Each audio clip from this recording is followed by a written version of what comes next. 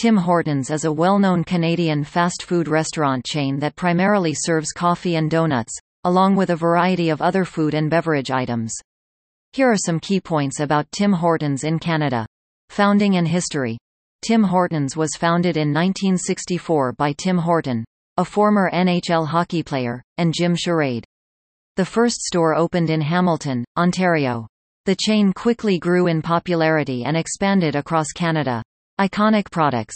Tim Hortons is famous for its coffee and donuts, especially its Timbits bite-sized donut holes. Other popular items include breakfast sandwiches, bagels, muffins, and soups. Double Double. One of the most well-known aspects of Tim Hortons is its coffee customization options. Double Double refers to a coffee with 2 creams and 2 sugars, but customers can order their coffee to specific preferences. Canadian cultural icon. Tim Hortons holds a special place in Canadian culture and is often considered a symbol of Canadian identity.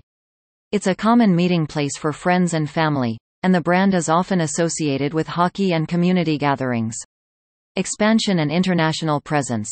While Tim Hortons has a strong presence in Canada, it has also expanded internationally, including locations in the United States, the Middle East, Europe, and Asia.